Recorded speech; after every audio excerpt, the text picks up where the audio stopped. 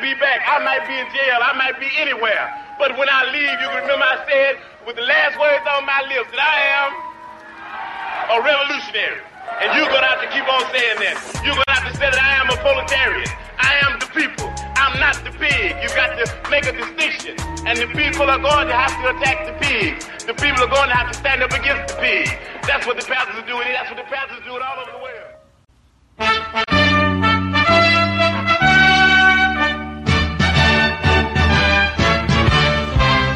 Esa busca infatigable de saber a dónde vamos encendió los sentimientos de amor por la libertad y aferrados a una espada conquistando nuestros sueños de sembrar los horizontes de paz y dignidad, de sembrar los horizontes de paz y dignidad. Comandante, comandante Pablo, el valor te hace vivir en los surcos de la tierra que sembraste con la lucha, por la paz a luchar y a vencer. Esta lucha crecerá como luz de las mañanas en la noche de los pueblos, rescatando la esperanza por la patria y por su gente. Acompáñame, hermano, que la paz es de todos. Acompáñame, hermano, por la paz a luchar y a vencer. Acompáñame, hermano, que la paz es de todos. Acompáñame, hermano, por la paz a luchar y a vencer.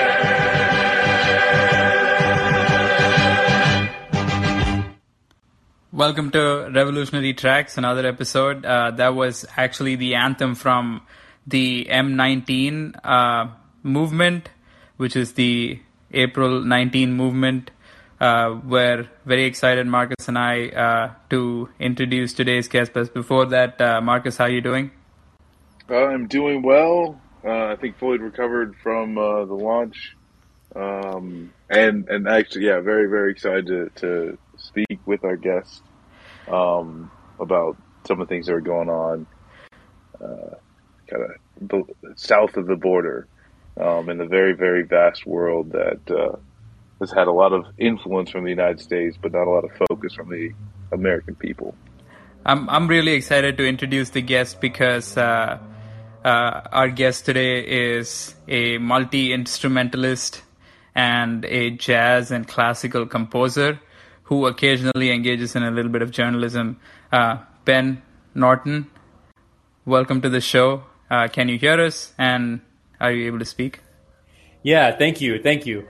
Pleasure being here. I would have reversed the order a little bit. Yeah, I mean, a lot of people don't know I'm also a musician, and you did mention that I am a composer, and I do write jazz and some classical, but contemporary avant-garde classical. But I also, more than even jazz and classical, the music I play the most is metal. Right, yeah. I totally forgot about that. You have a project called Peculate, which somehow you keep up with posting stuff on there like as regularly as you do videos on Multipolarity, which is pretty phenomenal. I don't know where you get the time to do that, but how are you doing today? Good. Thank you. It's a pleasure being here. It's always fun not only to talk about politics with comrades, but also music, because I don't get many opportunities to talk about music. Well, I'm really glad because you're going to get an opportunity to talk about both, hopefully. But before that, I think the topic of the day is multipolarity. So, and your project obviously is titled Multipolarista, which I would imagine just putting two and two together kind of seems something like multipolarity. So, can you start us off a little bit by telling us about the project and what your coverage is and what you basically mean by multipolarista or multipolarity? Well, thank you. It's a pleasure being here. I'll start by saying that I named it Multipolarista for a few reasons. One, because I wanted something that would work both in English and Spanish. I live in Latin America, and I do a lot of reporting also in Spanish, mostly print reporting. I do some videos and stuff in Spanish, but the audience is largely English speaking for videos because the way the algorithm works on YouTube, it's really hard to be able to do both. But so the name works in both. But then also, I was thinking about, I launched the new media outlet at the beginning of this year, so it's pretty new. And I was trying to think about topics, or I was trying to think about a framing that would bring together kind of all these topics that I report on. And a lot of it is really about this historic transition that we're seeing in the world with the decline of the US-led unipolar hegemonic system that was constructed really after World War II, but then that really seized control of the entire global political and economic system around 1991 with the overthrow of the Soviet Union and the Eastern Bloc. The 90s was, of course, a decade of horrible counter-revolution around much of the world. And it's not a coincidence that counter-revolution happened at the time of the peak of U.S. unipolarity. This is a moment in which the U.S. empire dominates the entire planet and forces neoliberal policies on the world. We have to understand neoliberalism is really the phase of capitalism dominated by U.S. imperialism, in which there are no alternatives. And that's why neoliberalism is the phase of capitalism without even pretending that the state cares about working people, cutting all social programs, privatizing everything. During the first Cold War, there was this kind of bipolar system because the U.S. empire was trying to prevent the creation of a multipolar system, and it forced the Iron Curtain on the Soviet Union and the Eastern Bloc, imposing sanctions and a blockade on countries like Cuba, the DPRK. Of course, that policy continues today, but it shows that in the first Cold War, there was an alternative to the U.S.-led capitalist system. And in 1991, that alternative was overthrown. And with a few noble exceptions of countries that were able to withstand the very difficult years, especially, Cuba being the shining example. In Cuba in the 1990s was a very difficult moment that's known as the special period. And in other countries, there was a very similar story. So the situation today is very different. There has been a massive uprising around the world against neoliberalism. Latin America has helped lead the way, being the vanguard of the international left, thanks to not only Cuba always standing strong, but Venezuela, the Sandinistas came back in Nicaragua, Bolivia, Ecuador also had Correa, Brazil had Lula. So there was this massive rebellion. And then finally, the rise of China, the most important factor, has really led to the creation of a fundamentally different international political and economic system. China today has the largest economy in the world, and that economy is run by a communist party. The government is a socialist government, and it has a mixed economy. It has complicated policies, but it is decidedly a socialist model in which land is owned by the state, in which the commanding heights of the economy are owned by the state, including the telecommunications sector, including transportation, in which the banking sector is owned by the state and run by the state. All of the biggest banks are owned by the state. So the reality is that the U.S. unipolar system that we saw after 1991 in the past decade has been declining in power and influence, and there have been multiple challenges to it.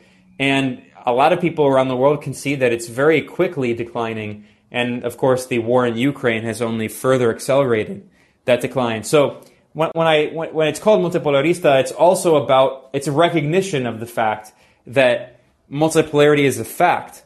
And the US empire and the European Union is trying to prevent the emergence of a multipolar order in order to continue imposing this neoliberal order that has been dominated by U.S.-led imperialism. But the reality is that system is crumbling and can't continue to impose itself on the world except with war. And that's why they continue to wage war everywhere they can.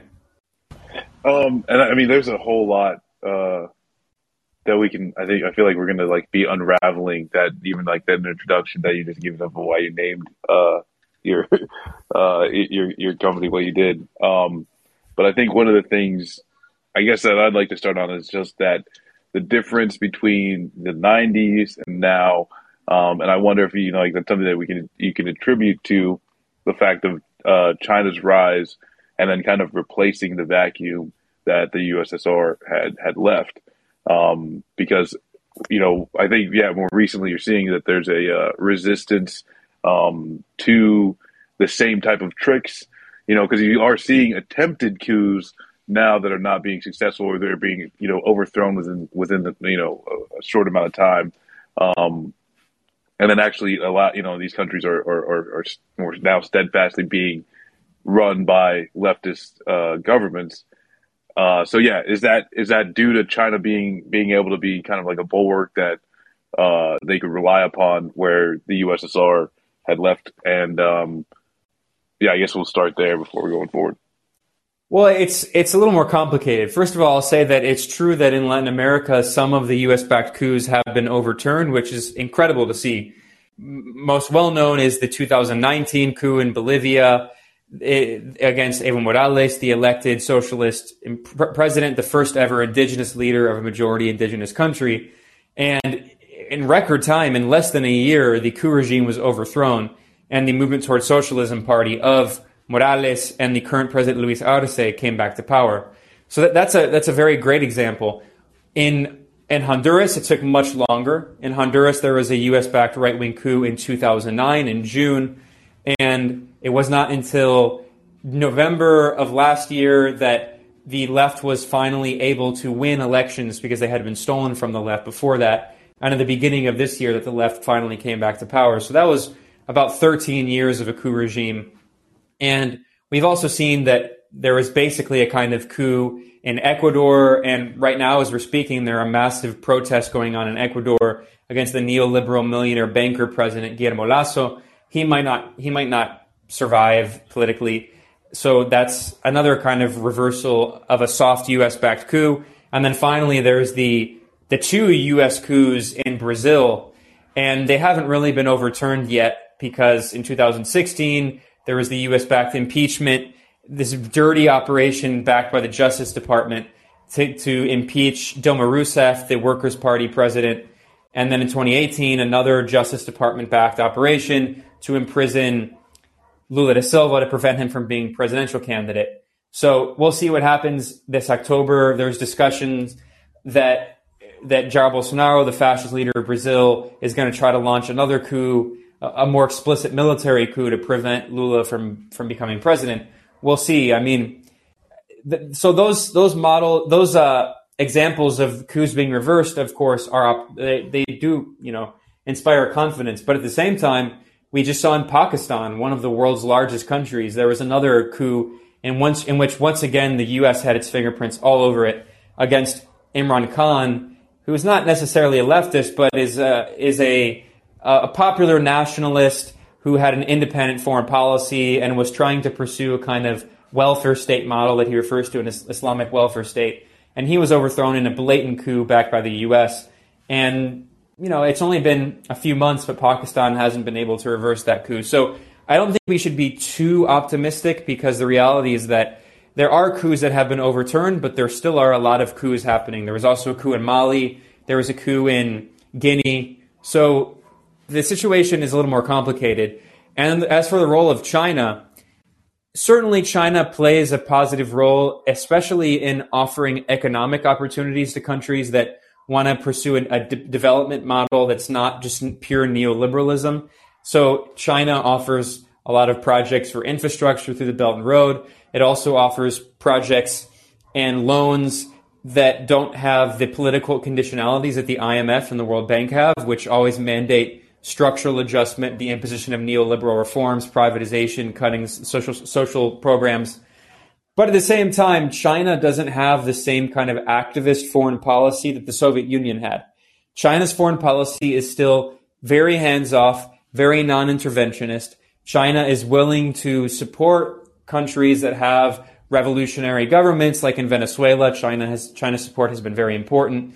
China and Nicaragua, where I am now, the Sandinista government, they become close allies. So China certainly does that. But to be fair, I mean, China also has good relations with apartheid Israel and Saudi Arabia. So China's foreign policy is not the same as the Soviet Union's. China says, we don't meddle, we don't interfere, unlike the US. We will give loans and build infrastructure in any country, and we won't have any strings attached. So the difference now is that China, by virtue of being the largest economy in the world according to purchasing power parity, so if you actually measure China's economy based on the actual Chinese economy and not US dollars, China's economy is significantly larger than the US economy, and it continues to grow. That's the significant difference, is that countries now, they no longer only have the option of the Washington consensus. And people really need to understand how neoliberalism is deeply tied to US imperialism. It's not a coincidence that neoliberalism emerges in the 1980s at the moment of systemic crisis in the Soviet Union and the eventual overthrow of the Soviet Union. Because before that, there was this kind of agreement that capitalists were forced to make with labor, allowing some element of a social safety net, some element of labor rights, because they feared socialist revolution. But by the 1980s, the capitalist class was no longer afraid of socialist revolution. And we saw around the world, social democratic and even socialist parties moved purely toward a neoliberal program because they lost the support of another economic bloc, another pole, if you will, that provided them with an alternative. So we saw in South Africa, the revolutionary movement to defeat apartheid did succeed politically, but economically, we saw Nelson Mandela, who was a communist, was forced to implement a neoliberal program because they took power in 1991 and they had no other economic support. The only economic possibilities were taking the IMF loans and World Bank loans and implementing the Washington Consensus. And we saw this around the world. The INC, the Indian National Congress Party, which, according to its foundational documents, when India got independence from British colonialism in 1947 and was led by ostensible socialists, I mean, it was supposed to be, socialism was embedded into the Indian constitution. We saw Nehru called himself a socialist. He was a founder of the Non-Aligned Movement. By the 1990s, the INC became a completely neoliberal party. So the reality is that we have to understand neoliberalism as the phase of U.S. unipolarity. And now the difference is that there are other possibilities for countries to develop different economic models, not only socialist models like we see in Latin America and Vietnam and China and Laos, but we also see interesting kind of hybrid models. Iran has a very interesting economic model that's based on state-led development of the economy and ownership of significant parts of the economy, but it's not a socialist model. We also see that Russia has like a kind of hybrid model where it's certainly a capitalist economy, but the largest companies are state-owned, and those companies are largely based on the export of raw materials and commodities. So the reality is that in the 1990s, countries weren't able to have state control of significant resources and state-led companies and a state-led economy because it was a moment of U.S. unipolar hegemony, and you either went with the Washington Consensus or the U.S. government invaded your country and overthrew your government, as we saw in the wars, the two wars in Iraq, the war in Libya, the war in Syria, and of course the war that destroyed Yugoslavia in the 1990s. An equally significant component to this, the U.S. unipolarity, which I think will bring us back to the conversation about Colombia, as you point out in multiple videos that you had released around the time of the election of Gustavo Petro, is that basically you speak about how, and this speaks to even the lack of, or like this failure of coups, maybe, where you point out that like coups are successful or like coups fail depending upon whether the leader actually has control over the military or not. And in this case, like you also point out, like there are aspects such as like the drug wars and the drug trade, and like the corresponding, like the relationship with the death squads and stuff like that, especially in South and Central America, where the United States has like is supposed to have relationships enough that that the military leadership could actually, you know, have a fallout with the state and kind of like wield the stick with which they can force a leader to either, like, you know, risk getting assassinated or overthrown, or like follow a neoliberal policy. So how much has this been averted? And like, especially since you point that out in your videos, like it seems like when a leader, especially in a country like Cuba or Venezuela, when a leader actually has that kind of control over their military, so much so that the military will never overthrow them, then those leaders are called authoritarian and dictators and stuff like that. So how do you see the landscape changing in terms of like how much the elected head of state, especially a leftist or like someone with and plans to nationalize the economy even a slight bit, in terms of how much control they have over the military and or how much the U.S. is able to influence the overthrow of the military in their respective countries? Yeah, well, this is a key contradiction. It's extremely important to highlight. You talked about the case of Colombia. This is going to be the real question that everyone has in their mind as Gustavo Petro, the president-elect, takes power on August 7th. Is there going to be a coup? Is the military going to follow his orders? One good sign is that actually today is June 29th, excuse me, we saw that the commander-in-chief of the Colombian Armed Forces, Eduardo Zapatero, he announced that he's resigning in protest because he refuses to attend the swearing-in ceremony, the inauguration of Gustavo Petro, because Petro is a former guerrilla. He actually fought in the M19 movement that you began this episode with the anthem of, right? So that is a good sign, but the reality is that there is a lot of U.S. influence in the Colombian military. The Colombian military has been trained and armed by the U.S. military. They do regular exercises together. In fact, earlier this year, the U.S. and the Colombian military did exercises with a nuclear submarine in the Caribbean Sea right off the coast of Venezuela. So that was clearly a threat against Venezuela, but it was also kind of a threat against the left inside Colombia. And we'll see how it goes. I mentioned the coup in Bolivia in 2019. One of the main reasons for that coup is because Evo Morales and the Movement Towards Socialism Party didn't have a support base in the military, because the Movement Towards Socialism Party is based in the social movements and the farmers' movements and the labor unions in Bolivia. And the military has been a kind of bastion for elite power, especially of people of European descent who are very racist toward the indigenous majority. So this question of having influence in the military is key. That's one of the main reasons why in Venezuela the Chavista government was not overthrown despite constant U.S. coup attempts. Of course, Hugo Chavez, he was briefly overthrown in April 2002 in a U.S.-backed coup that was briefly successful. But because Hugo Chavez was from the military, he had a military background, he was very popular among the military, especially the rank-and-file forces. And after the briefly successful coup, the military rebelled against the coup leaders and brought him back to power. He was democratically elected, of course.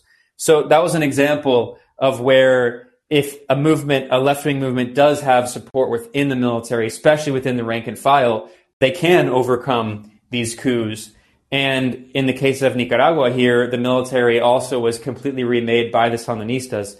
And it's a nationalist military, it's a patriotic military, it's an anti-imperialist military. So the possibility of a coup here is very unlikely. They tried in 2018 and they failed. It was a very violent coup attempt, but the military leadership was very loyal to the government, to the country. Maybe not necessarily loyal to Sandinismo as a socialist political project, but loyal to their country, and they're not going to sell out their country to U.S. imperialism, given the history of Agosto Sandino and the history of U.S. military occupation and all of that. So this is a key question that people need to think about in a lot of these struggles in Latin America and also around the world when a left-wing movement takes power. If they don't control certain elements of the state, they can be overthrown. And we can't be naive and think about politics like liberals.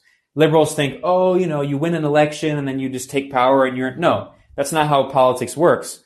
The reality is that winning the election is a small part of governing, but you can win an election and then the entire apparatus of the state can be against you, whether it's the police forces, the military forces, the oligarchy, the large companies, the concentrated, capital, and then of course, the other state institutions that are elected, like for instance, in the case of Peru, we had the historic election of a left-wing president, Pedro Castillo, but he hasn't been able to really do anything because not only is the military against him, not only is the oligarchy against him, but he doesn't have a majority in the Congress.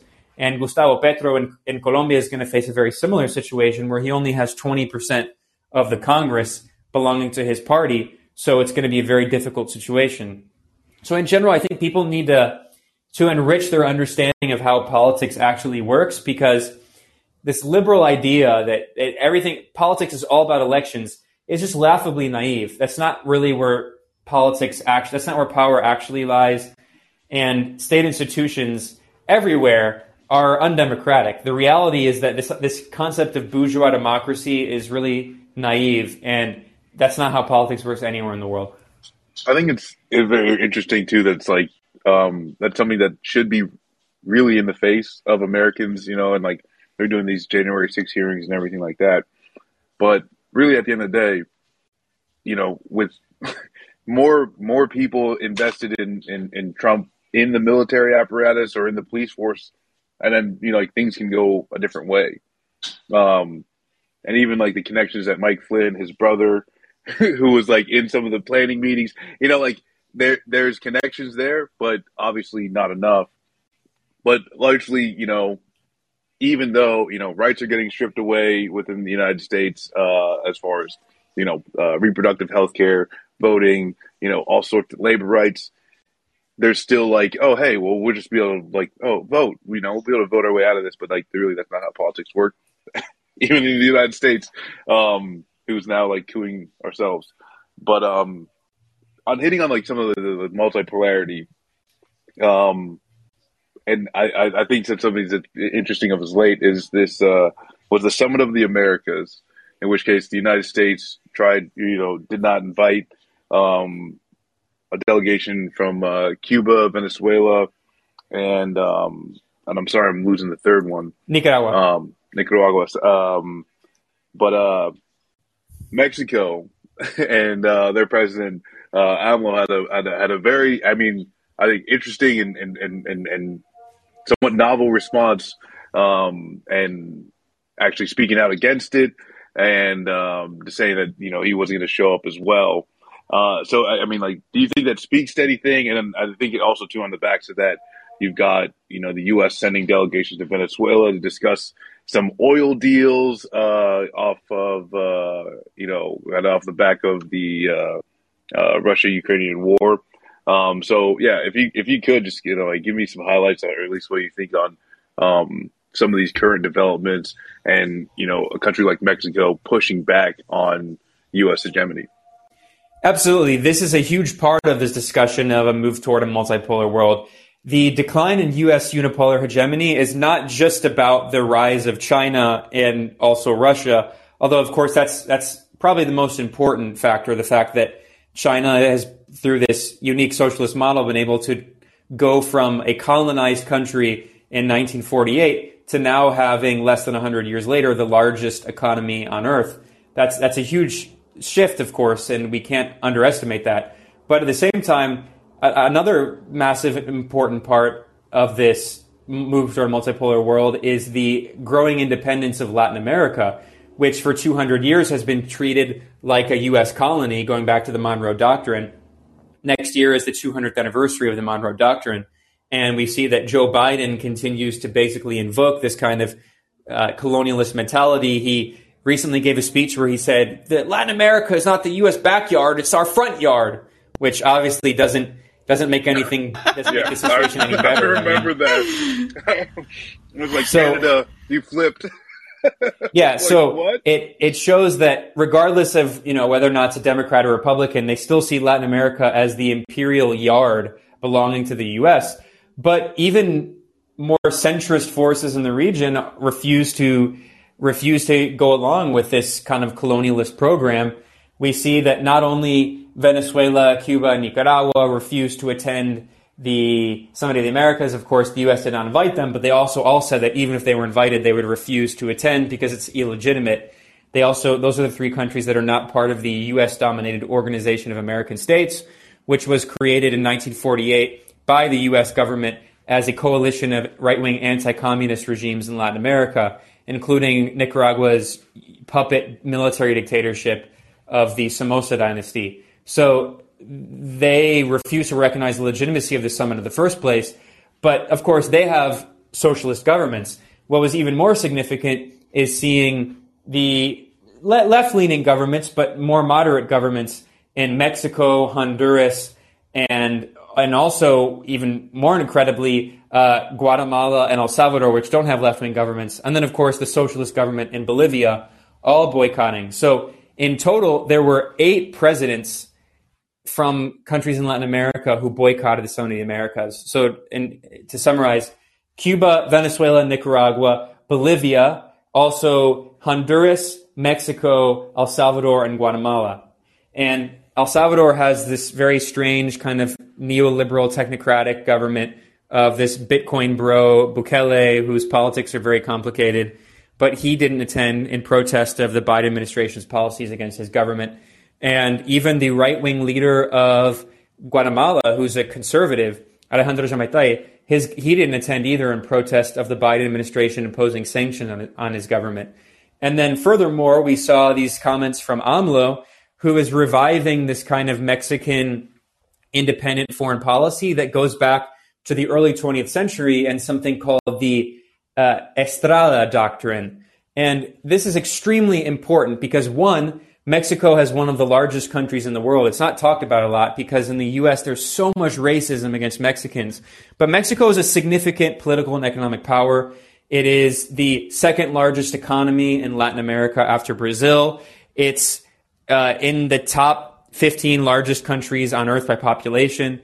And Mexico, going back to the 1910s, has a streak of revolutionary history. And after the Mexican Revolution, there were a series of progressive governments, including socialist-leaning governments, most famously Lázaro Cárdenas. And Cárdenas and the kind of Cardenista movement in Mexico has very strong presence in the Morena party of Andrés Manuel López Obrador, AMLO, the current president. And he's bringing back this doctrine of they call the Estrada Doctrine, which says that Mexico is non-aligned. And that's extremely important considering, of course, this is a country that's the southern neighbor of the U.S., the global hegemon. This is a country that has a 3,000-kilometer border with the U.S. Both the U.S. and Mexico are each the country's top trading partner. And yet Mexico under AMLO has maintained this policy of foreign policy of independence and respect for sovereignty. So Mexico opposed the U.S.-backed coup in Bolivia. Mexico refused to recognize Juan Guaido. That doesn't mean that it's a friend of Chavismo in Venezuela, but it refused to recognize the U.S. coup puppet in Venezuela, which was very important in delegitimizing the coup attempt. And finally, we've seen that AMLO, not only did he not attend the summit, but he has been instead calling for strengthening the Community of Latin American and Caribbean States, the CELAC, which is an alternative to the OAS. And the difference is the OAS is all of the countries in the Americas, and that includes Canada and the U.S., whereas the CELAC includes all of the countries in Latin America and the Caribbean, but it excludes the U.S. and Canada. So it's a much more democratic representative organization. And Mexico last year held a summit of the CELAC in Mexico City. And in fact, President López Obrador has openly said that the OAS should be abolished. We should be done with the OAS. And he also, at the same time, he just took a historic trip to Cuba. And that's very important because as recently as 2002, 20 years ago, Mexico hosted a summit of the Americas. in which they refused to invite Cuba, and the right-wing government of Mexico at the time, Vicente Fox, who was a U.S. puppet, he called Fidel Castro, who was at that time the leader of Cuba still, and he told Fidel, he said, all right, we know that you're not participating because, of course, you're not part of the OAS. Cuba was kicked out of the OAS in 1962 after the revolution. And then Vicente Fox, the right-wing Mexican president, told Fidel, he said, all right, well, I will give you permission. You can come to Mexico and you can eat dinner with me for 30 minutes between 1 and 1:30 p.m., but then you have to leave the country because George Bush is coming, and I don't want to embarrass George Bush. So in 20 years, we've seen a complete 180 in Mexico's foreign policy, and that is another example of the decline in U.S. unipolar hegemony, because the U.S. basically had this kind of neo-colonial puppet regime in Mexico from really the 1980s or 1990s until 2018. And there was 40 years of neoliberalism. And when AMLO won the election, which was stolen from him in 2012, but he was able to win by a large enough margin in 2018 that they couldn't steal it from him. And in his inauguration speech, he said, the long night of neoliberalism is over. And once again, I need to stress this point. Neoliberalism is the phase of capitalism dominated by U.S. unipolar hegemony. So this massive uprising against neoliberalism we see around the world it's not a coincidence that it's coming at the same time as the rise of a multipolar world, because it's part of the same process. Because, again, you couldn't resist neoliberalism when there was no other alternative but U.S. domination, the IMF and the World Bank. One more thing that you said in the video about multipolarity that you put out, which I think everybody should check out, because it's actually a very good condensed. I think you spoke at a conference or something like that was where it was recorded. It's like an excerpt from it. It's a good condensed version of the argument that you make for why we're headed towards a multipolar world. And in that, you kind of make the case for why a revolution is not possible within the imperial core, and how you point out all of these, even the successful revolutions of the 20th century were outside the imperial core, and you kind of make the case of Germany and I don't know I forget what other country that you used as an example to show that of an unsuccessful turn go around of this. Can you extrapolate that to the present day US and whether or not you think a revolution is actually possible in the imperial core? Because we hear consistent iterations of how multiple US unipolarity or hegemony can be thwarted from within the United States. In any context, and I definitely think that multipolarity seems to be a good step forward in that direction, because the military strength and the domination of the United States need to actually be pushed back against if there is to be any kind of progress be made as far as diminishing US's standing in the world is to be concerned. But is there any approach or way by which US hegemony and unipolarity can be threatened within the context of the United States itself? Is a revolution possible within the imperial core in the US right now? Well, those are a few different questions that are mixed up together, and I want to unpack them a little bit. So one very slight correction. I didn't say that I think revolution is impossible in the imperial core. I said that historically there have been no revolution, at least in the socialist era, after the bourgeois revolutions, there have been no revolutions in the imperial core. Right. And I said that I don't think it's necessarily impossible. In fact, I hope it's possible. I hope it is, but I have a few thoughts about this. So I argued in that talk that we have to accept the reality that although the classical Marxists in the 19th and early 20th century were right about pretty much everything, there were a few things they were wrong about which are important. One, I think one of their main errors, and I'm not necessarily blaming them for this because this is the historical context they were operating in. They couldn't tell what would happen in the future, but their argument, not just Marx, the argument of many other socialists and those who followed in the Marxist tradition, they argued that revolution would happen in the imperial core, specifically in the most developed capitalist nations, that is Germany. And this was the position even after the Bolshevik Revolution in 1917, the Bolshevik leadership assumed that the revolution would continue expanding west into Europe. And there was an attempted revolution in 1918 in Germany, and it failed. And then, of course, there were debates going on inside the Soviet leadership. And, of course, Trotsky infamously argued that the revolution would be impossible unless it expanded west into the imperial core. And he spent his life trying to have revolution in the imperial core and attacking revolutions that succeeded in the global south and collaborating with imperialism. And then the other leadership in the Soviet Union decided that, well, we have to continue building socialism. And this is mistakenly referred to as socialism in one country, but that's not true, actually. It wasn't socialism in one country because the Soviet Union had 15 republics, and it continued to spread socialism. But that socialism was largely in the global south, not for lack of trying in the imperial core, but the reality is that if you look at every socialist revolution after the Bolshevik Revolution, it was in the periphery. So China in 1949, Cuba in 1959, and then, of course, Vietnam, Laos, across Latin America, Nicaragua, across Africa with the decolonial revolution in Algeria against French colonialism, in Zimbabwe, in Mozambique, and Angola. But unfortunately, there was never a socialist revolution in the imperial core. Now, does that mean that it's impossible? I don't think it's necessarily impossible, but I think we also need to have a more sophisticated understanding of how revolutions work. Because one, the Russian Revolution was a unique revolution in the sense that, yes, it was a revolution in an imperialist country, but we need to keep in mind that in the context of the European empires, Russia was probably the weakest of all of the European empires. The Tsarist Empire, it was an empire, the Tsarist Empire, but it was not nearly as strong as the British, French, and German empires. So even in the context of Europe, Lenin constantly pointed out how Russia was backward compared to the rest of Europe. And that's why the Bolshevik leaders at first were very concerned about the fact that revolution succeeded there and did not succeed in the more developed, industrialized capitalist countries.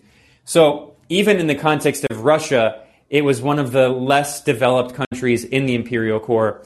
And furthermore, we need to also understand that the Bolshevik Revolution, when it started, it was really a kind of coup, and then the revolution happened after 1917, right? Like revolutions don't happen in one day. Revolutions are processes, and the Bolsheviks seized power in a brilliant strategic move at a time of at critical weakness of the Tsarist Empire, when there was massive uprisings going on because of World War I and massive food shortages and labor uprisings. They seized power, and then the revolution took stage in the subsequent 4 years during the Civil War. And of course, Russia was invaded by over a dozen imperialist countries, including the US. And they tried to, as Winston Churchill said, to strangle the Bolshevik baby in its crib. And they did not succeed. But we need to understand that revolution did not just immediately happen in 1917. Similarly, in China, the revolution didn't just happen in 1949. In fact, 1949 was the end of the revolution. The actual Chinese Revolution was a decades-long process going back to the foundation of the Communist Party of China in 1921.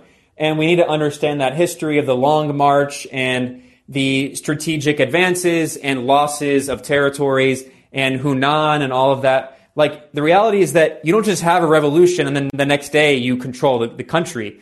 Just as I said, we have to have a more sophisticated understanding of how states work and the different institutions of power within the state apparatus. Similarly, we have to have a more sophisticated understanding of revolutions, because what all revolutions basically, when they start in a particular territory that is not the entire state, and then they gain more and more territory, and eventually when they gain state control, that's when the revolution succeeds. That was certainly the case in Cuba, which was, of course, a guerrilla movement that began with a few hundred men and a boat. Very three rocky boats. Beginnings in that one. Yeah, and most of them were killed. I mean, let's be real. Most of the men who started, and there were women involved, most of the people who were involved, the fighters, were killed. And similarly, in the case of China, I mean, we need to look at a map and look at the Long March. I mean, like, it is incredible what they accomplished. And keep in mind that on the Long March, most of the people who started on the Long March did not and they did not finish the Long March. That doesn't mean they all died, but some of them left. Some of them, joined other, things that were going on. So the idea of a revolution happening in the imperial core, I think it's possible, but it's not going to just happen where we say one day someone takes power and then instantly, no. It's going to be a more complex process, and I think what it's actually going to look like is a civil war. And I don't say this I don't say this in any way with a smile on my face. I think it's very tragic, but I think we can see the situation in the U.S. moving toward a revolutionary situation. I think there's a lot of potential, but unfortunately, I think that potential is also coterminant with the very real possibility of civil war. We see these fascists who refuse to recognize the legitimacy of the federal government. Obviously, I hate Biden, but he did win the election. But we see a huge percentage of the Republican Party refusing to acknowledge the legitimacy of the elected leadership. We see also that when the Democrats lost, they also refused to recognize the legitimacy of Trump, saying that Putin and Russia put him in power. We're talking about a serious delegitimization of bourgeois power. We also see, how many white supremacist groups and paramilitary groups that are active across the country. There are thousands of these groups. They're extremely heavily armed. We see local governments that refuse to abide by federal law. And we see these fascists that try to take power on January 6th. The reality is that I actually do think that a revolution is possible, but the fascists also want to take power, and they're more and more willing to use violence. So again, it's not just going to be like we have a general strike, like this very infantile anarchist view that the state's just going to dissolve and there's going to be mass protest. No, the reality is that much more likely is there's going to be a fascist coup in Texas, and they're going to say that we don't recognize the legitimacy of the federal government, similar to the Civil War, the first Civil War, and they're going to say we create this, white supremacist republic or whatever, and they're going to start trying to ethnically cleanse Latinos or whatever, and then they're going to have people who create like self-defense units. Let's be real, like that's a much more likely scenario. So we need to have, again, a more sophisticated understanding of how revolutions work, because this people on Reddit who just say, we're going to have like a revolution tomorrow. That's not how revolutions work historically. No, and I think like you make a very good point is that and maybe not revolution would be a good point or a good term to use, but significant shift in power dynamics is happening towards the right. That's something that is not new. And Pascal Robert from Black Agenda Report and This is Revolution, it talks about the 50-year counter-revolution, which is basically like as much as the United States government was willing to go, towards actual like liberties, freedoms, and then after that, you've got the past 50 years, which is like rolling all of those back. And then I guess in a lot of people's minds, you expect that pendulum to swing back and forth. We can look at the, Bernie Sanders campaigns and say, oh, hey, this may be the pendulum swinging in one way. But as we know, like those campaigns likely failed. Those movements have kind of been fractured in a lot of ways. But you do see the attempted coup on January 6th, but also too just the continuing of that movement, of that push, and like what's happening in the courts right now is just another stage. This is not the like everyone. I think what's horrible is that some people assume that this is like, oh, the dog caught the car. No, the dog's still chasing after this, theocratic or kingdom, I guess, that they want to create. But that's how shit works. I think you accurately point to a lot of elements, armed elements, willing to do violence elements that are a part of this movement on the right that literally, lock people in fear from resistance. But what's very scary is that at some point in time in the future, they will be activated, they will be engaged, who is there? What are their capabilities to fight against that? That's kind of up to, I guess us. Yeah, we need to understand that revolutions happen when a state is delegitimized. And we're seeing this process very rapidly in the U.S., and especially from the far right, and the very real possibility of an actual fascist takeover. Now, I think I don't disagree with, like, you know, there sometimes is like this kind of ultra leftist argument that like the U.S. is already fascist to fascist regime. I don't necessarily disagree with all of that argument. I think the U.S. is certainly a very authoritarian regime. Fascism has a very specific definition, and you could say that there are definitely elements of fascism in the United States because it's founded on genocide and white supremacy and Jim Crow. But I'm talking about an actual fascist takeover. And I think that's a very real possibility in the upcoming 20 years. It's a very dangerous moment.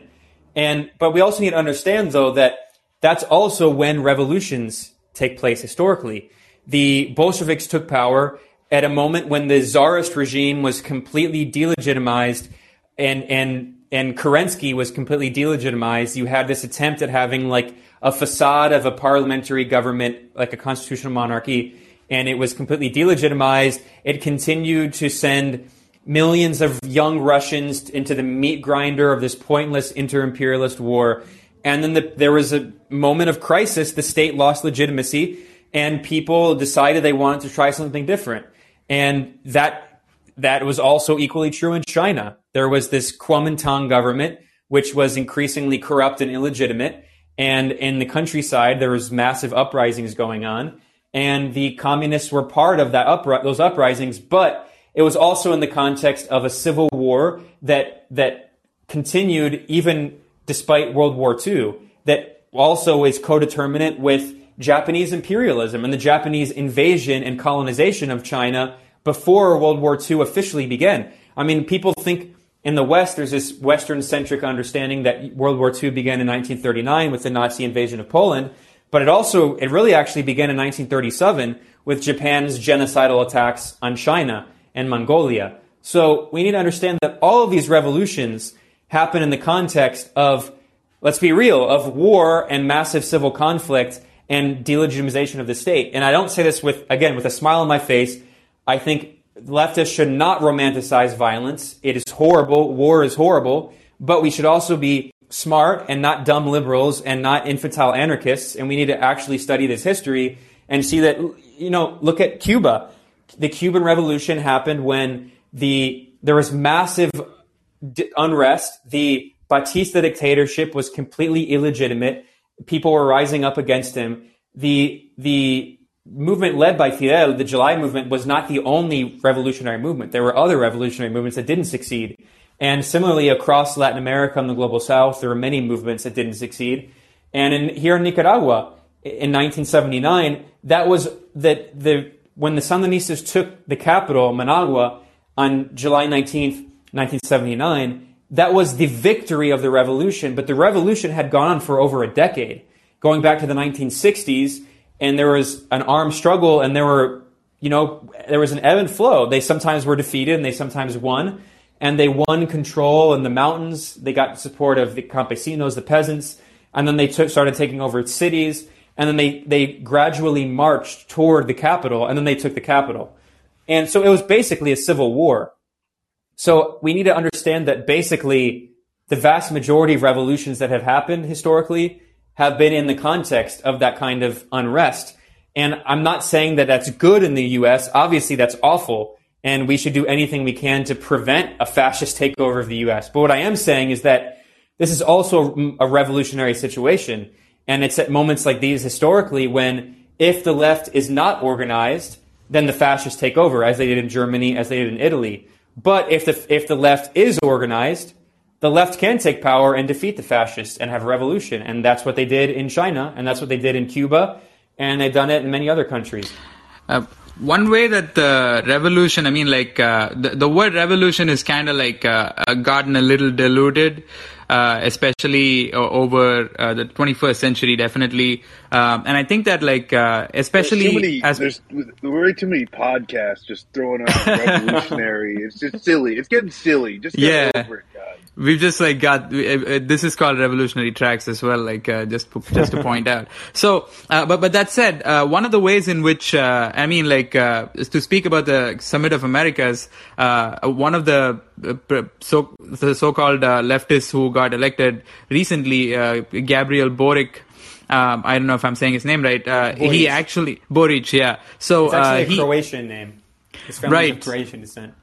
So he's like kind of after like being a very promising like candidate who got elected, etc., goes and criticizes Cuba and like actually attends the Summit of Americas and stuff like that. So one of the kind of common trope among all of the successes of leftists in South America has been the fact that they all ran as more moderate candidates and tried the social democratic approach of like getting elected into office and trying to implement policies and stuff like that, which seems to be the kind of revolutionary strategy, quote unquote, in the United States as well, where the DSA and the Bernie Sanders wing is basically attempting something to that effect, where basically getting elected into office by like taking over the Democratic Party, or and I guess like this is the one place where it might be distinctive from that. So I really wanted you to speak to this as to what actually distinguishes or separates the successful leftist movements in South America from the attempts of the Bernie Sanders wing of the movement, where I think like the more obvious one is the fact that like Bernie Sanders and the people who are and DSA and all the organizations that are following him seem to want to enter the Democratic Party and take it over, where I feel like the movements in South America seem to have created their own parties and stuff like that. So what do you think are some distinctions, and what are they doing right? And like is this social democratic approach towards a more revolutionary organizing successful in your view, especially in South American cases in the present day? It's more complicated. We need to understand that in Latin America, there have been several phases of revolutionary periods. So, of course, they're going back to the bourgeois revolutions against Spanish colonialism. You have Simón Bolívar, the most famous and most important revolutionary, who would be considered Venezuelan today. And, of course, in Central America, there was another figure, Francisco Morazán, who also led an armed uprising successfully against Spanish colonialism. So those were the bourgeois revolutions. Then, of course, is the Haitian Revolution. And then fast forwarding, throughout the early 20th century, there are many attempts at revolutions that are crushed. And this leads to the 20th century and 21st century. And I borrow this analysis from the Sandinista front. And specifically, the Sandinistas have an intellectual who's the son of the founder of the party. The most important founder of the Sandinista front was Carlos Fonseca Amador, and Carlos Fonseca was a Marxist and a revolutionary, and he was murdered by the U.S.-backed puppet regime of Somoza. And his son is a prominent leader of the Sandinista front. His name is Carlos Fonseca Terán, and he has articulated a tripartite analysis, a three-part analysis of Latin American revolutionary history in the 20th century. And his argument is that you have the first wave of revolutionary movements in the early 20th century during the period of dictatorships, and those are represented by people like Agostinho Sandino, who in the 1920s and 30s created a guerrilla army with revolutionaries from across Latin America, including socialists and communists, including Faramundo Martí, who was the leader of the Salvadorian Communist Party, who joined the Army in Defense of National Sovereignty that was led by Agostinho Sandino against the U.S. military occupiers. So communists and socialists played an important role in that, even though Sandino himself was not necessarily what you could call a communist or a socialist, although he was a very progressive left-wing nationalist. So that's the first kind of wave of revolutionary struggles. And unfortunately, most of them were defeated, right? Pretty much all of them were defeated. And then you have the second wave, which begins after the Cuban Revolution in 1959. That was the first guerrilla movement that was able to take power and keep state power after 1959. And then that enters the second wave of revolutionary struggles. And those are armed struggles And it also is a movement toward the rise of bourgeois democracy in Latin America. So you have, of course, Plan Condor, and you have a series of dictatorships, and in the CIA coup against Allende in 1973 in Chile, and the coup in Brazil, and the coup in Argentina. And you have these armed struggles, and then that era ends with the rise of Hugo Chavez, and that ends with the rise of the Sandinista revolution in 1979. Again, this is the analysis of a intellectual from the Sandinista front, and I think it's a very instructive analysis. So the first phase is before the Cuban Revolution, and then it ends with the succession to power of the Cuban revolutionaries in 1959. The second phase ends with the rise to power of the Sandinistas in 1979. And then from then on, you also have the demilitarization of the struggles and the move towards social democracy. And then the third phase, which we're in now, would be the rise to power of Hugo Chavez in 1998, when he wins the election in 1999. So ironically, they were actually 20 years apart, which kind of makes it neat historically. But when Hugo Chavez comes to power, that's the new phase that we're in, which you could call socialism in the 21st century. That's what Hugo Chavez called it. That's what Rafael Correa in Ecuador called it. Socialism in the 21st century. And their argument was that they're not necessarily against armed struggle, but in this particular historical moment, there is an opening with these bourgeois democracies that will allow the left maybe to try to take power electorally. Although we've seen a series of coups and attacks on these democracies, so it's a complicated process. It's not simply just voting out the right and voting in socialism. It's a much more complicated process. We see that with the coup in 2002 against Hugo Chavez. We see that with the constant coup attempts now against Nicolas Maduro. We see that with the constant coup attempts and sanctions against Venezuela and Nicaragua and the blockade on Cuba. And so I think that if we're talking about the social democracies in Latin America, we can't understand them without ignoring all of that history I mentioned. That's why I spent so much time talking about that history, because in Latin America, the left is very sophisticated. There are a lot of very good intellectuals. I would recommend that people read Atilio Boron. I mean, what's so sad is how few of these intellectuals are known out of Latin America, but they're really brilliant. Atilio Boron is an Argentine socialist intellectual, and he has brilliant analysis of Latin American revolutionary history. He himself was involved in Argentine revolutionary movements, and his analysis is very similar. And he says we need to understand that the social democratic movements that took power since the rise of Hugo Chavez have done so not against armed struggle as a tactic, but rather understanding that it's part of a diversity of tactics. So yes, you can take power, but you need to understand that it's not as simple as simply saying we're just going to vote. And that's one of the problems, of course, of the Democratic Party is just vote, vote. No, and we see this especially, it's very clear in Bolivia. In Bolivia, when Evo Morales came to power, he came to power as part of a wave of social movements against corrupt neoliberal governments that were overthrown by mass popular uprisings that were trying to privatize water and privatize other resources. And Evo Morales came to power as a representative of the social movements, which have always been very revolutionary in Bolivia. And his party, the Movement Towards Socialism Party, is technically, it's called the MAS, Movement Towards Socialism, but it's also MAS-IPSP. And IPSP stands for the Political Instrument for the Sovereignty of the Peoples. So the party is itself the political instrument of the social movements.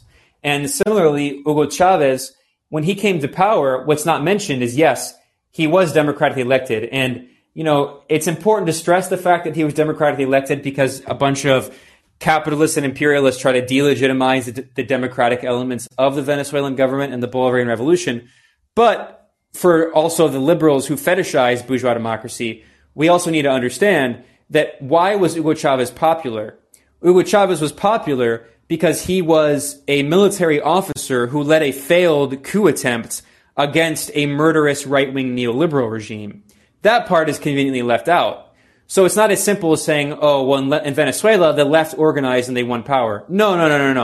In Venezuela, a progressive socialist military officer, Hugo Chavez, attempted a coup against a right-wing neoliberal government that massacred hundreds of people in the Caracazo, which was a massive uprising against neoliberal reforms that were imposed, that were demanded by the IMF. And in return, the right-wing government of Carlos Andrés Pérez, CAP, he ordered the military to shoot protesters, and some military officers refused to follow the orders, and they said, we're not going to shoot our fellow countrymen. Hugo Chavez was one of those military officers, and then he decided to try to organize a progressive coup against the regime, and he failed, and he was imprisoned. But the coup attempt was very popular, and when he was released from prison, he campaigned promising to implement a revolution, but by the ballot box instead of military coup. And he won on that platform, campaigning as a military officer. So it's not as simple as saying that they just voted in socialism. These are all hybrid processes that involve elements of democracy, bourgeois democracy in a ballot box, elements of social movements of the labor movement, and even elements of armed struggle and the military. And of course, we see this in Colombia as well. It's not a coincidence that Gustavo Petro is a former guerrilla. I mean, in Latin America, you can't just, I'm not saying you're doing this, but sometimes liberals in the U.S. try to take the history in Latin America and impose it on the U.S. and say, well, in Latin America, they could vote it into power. But no, but Latin America has a very different history. And you can't understand how the social democratic movements took power without understanding that history of the armed struggle and social movements. No, if anything, what you said is like supremely clarifying, because exactly for the reason that you just said, which is that like even now there is the a misconception that if the U.S. were to follow the trajectory of what is happening in Latin America, then social democracy will succeed here. But on that note, like I just want to say that we are open to calls, and I saw a caller, Derek. You called in twice. I'm really sorry that we can take the call. Feel free to call again. Okay, here you go.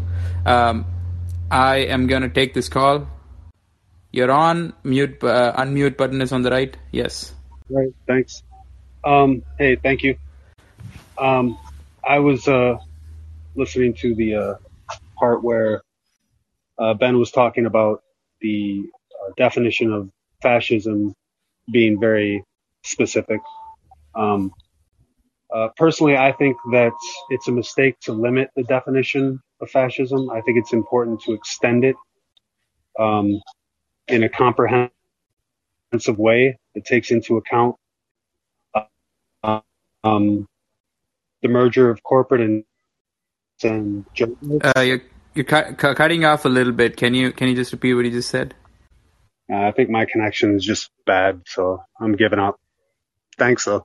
No, I think I get your question about the definition of fascism being a key element of being the merger of corporate and state power.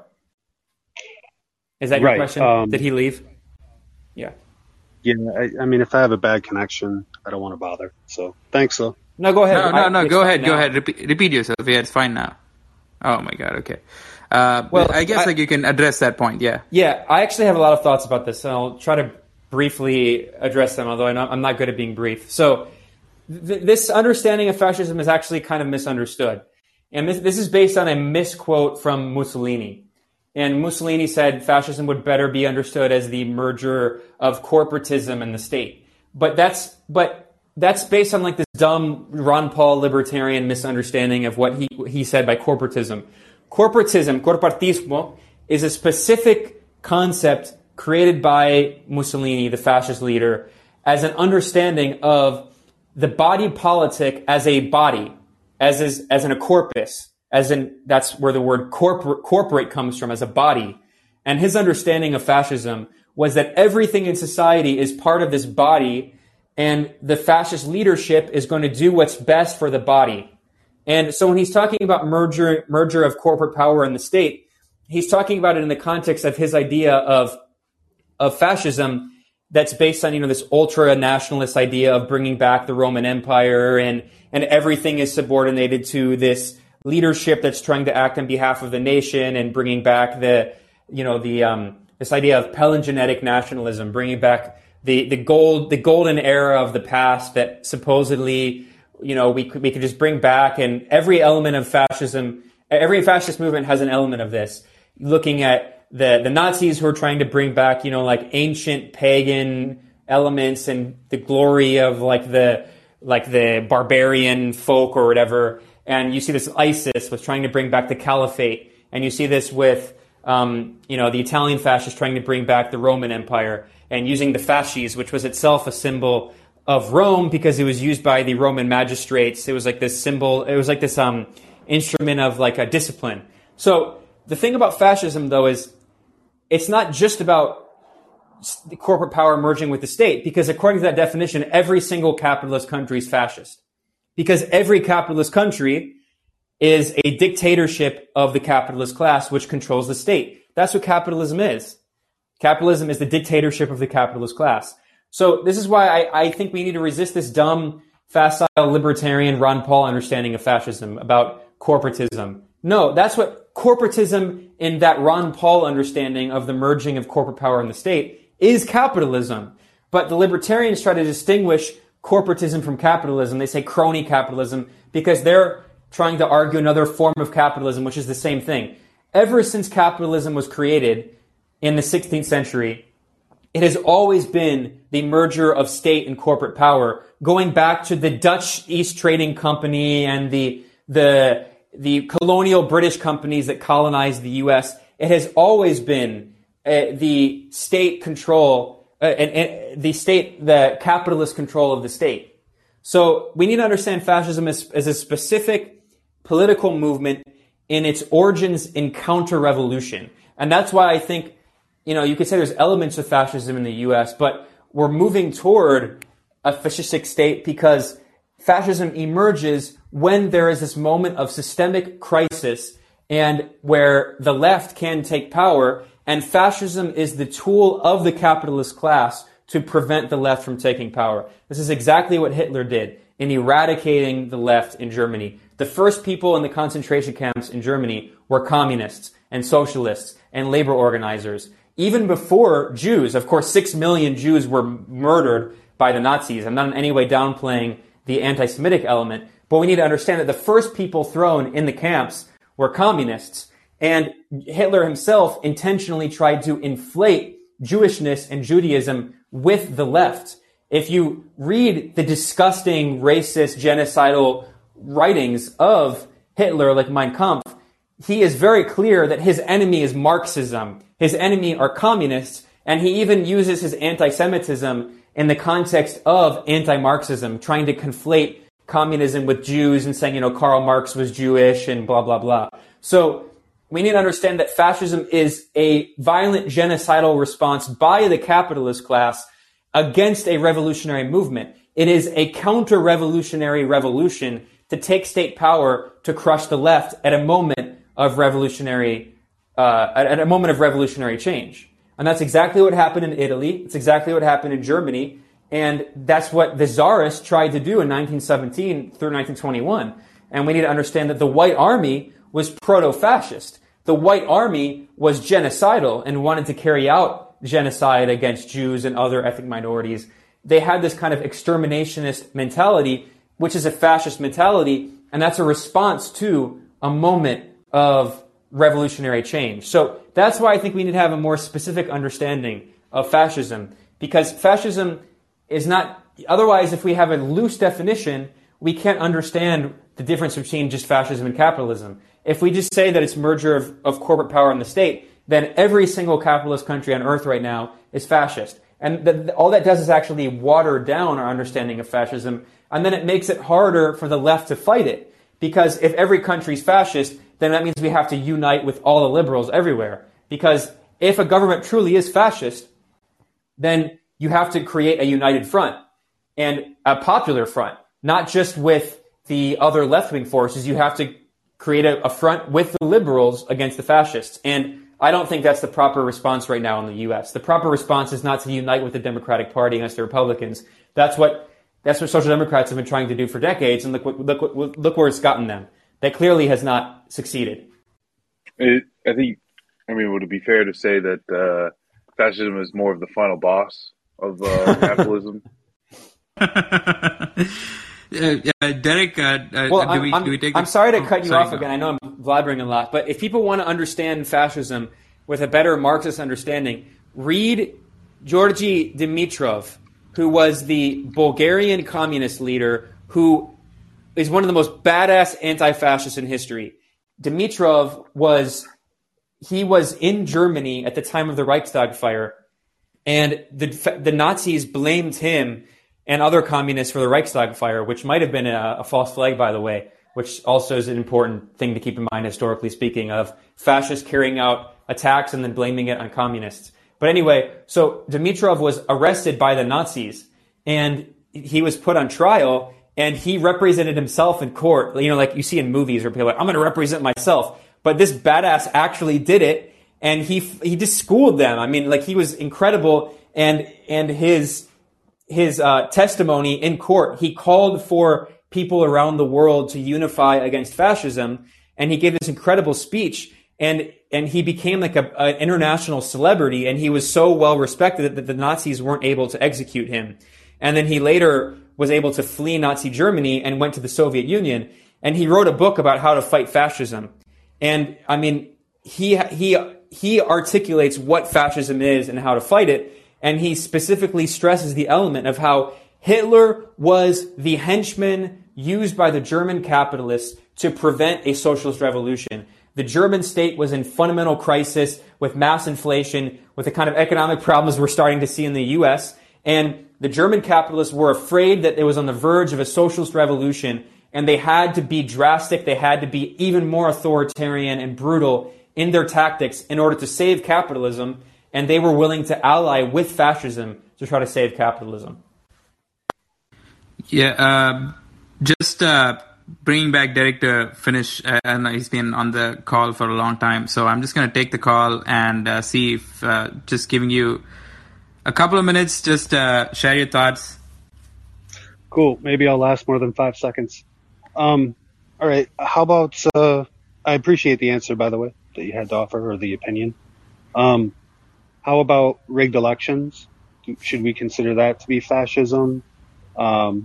Attacking whistleblowers and journalists, using torture, going outside the bounds of both our laws and international laws, using propaganda against our citizens, legalized propaganda now. All of these things. How about those? Should we include those in a definition of fascism in the United States, where we have unique conditions in many ways that are not necessarily comparable with the events that have transpired in other parts of the world? Yeah, everything you're describing is authoritarianism, and the U.S. is an authoritarian regime. I say that frequently, and no one should dispute that. They should be very clear. The U.S. is not a democracy; it's an authoritarian regime. And authoritarian regimes around the world, Saudi Arabia, Qatar, they regularly torture people and impose propaganda on their populations and imprison journalists and whistleblowers. So fascism is specific. I mean, because again, if we're not specific with our definition of fascism, then every authoritarian regime on earth is a fascist regime, and then it just waters down the definition. So who determines the definition? Academics who are absolutely unable or unwilling to fight fascism when fascism needs to be fought? Who determines the definition of fascism? People that have defined it in places where they have been crushed by fascism? No, I think, if anyone's qualified to talk about what fascism is, it's probably Georgy Dimitrov, who helped defeat fascism and wrote books about it. And also maybe, Joseph Tito, who also in Yugoslavia helped to defeat fascism. I mean, I'm with you. Like, I don't like academics. I'm as critical of them as you are. But I'm talking about actual revolutionaries who led armed struggles against fascist regimes and won. And we need to read their understanding of what fascism is, because today people just throw around fascism as if it's the same thing as authoritarianism, but it's not. They're different. I mean, fascism is authoritarian. All fascist regimes are authoritarian, but not all authoritarian regimes are fascist. I understand what you're saying, and I don't have a problem with your opinion. I think it's debatable. I think it's a mistake to limit that debate, though. I think it's a mistake to kind of push people in this kind of reflexive, automatic way into this misguided idea that fascism can be identified simply by goose stepping and swastika tattoos and shit. Well, that's not what I said. I mean, I'd say. I'm not saying you said that. I'm just saying I think there's room for debate, and I think it's not a good idea to cut that debate out by saying no, that's not fascism. Nope, that's not fascism. You know what I mean? And I'm gonna just rewind. Yeah, hold on, there. I'm gonna rewind it because at first, your question was a little bit cut off, and I think Ben was responding to, kind of like you trying to say, what is how do you get to the correct definition? Ben brings up, a talk that I've seen quite a bit of, just the connection between the state and corporations. I think Ben makes a very great point of that's every capitalist country. Gives a good reference point of Dimitrov as far as who can we go to learn more about it. But also, I think part of it is that nothing is black and white. This is not a light switch.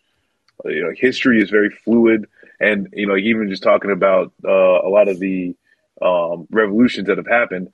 This is not a one-off type of thing. So there are aspects of the country that can definitely be considered like fascistic or dangerously close to fascism, approaching there. Those are the things that are debatable that I don't think anybody's going to disagree with you. But if you have to say, is the U.S. right now fascism, check yes or no, I think it is completely fair for someone to say, no, extremely authoritarian. We have not crossed that line into fascism yet. And I think, and if I can add really quickly, I just want to add disagree, but no disrespect intended. I disagree. That's all. Okay. You know what I mean? I'm not accusing you, anyone, of doing the things that I've said, but I think it's important to recognize that a lot of other people are doing those things. They're not offering the kind of explanations that you're offering.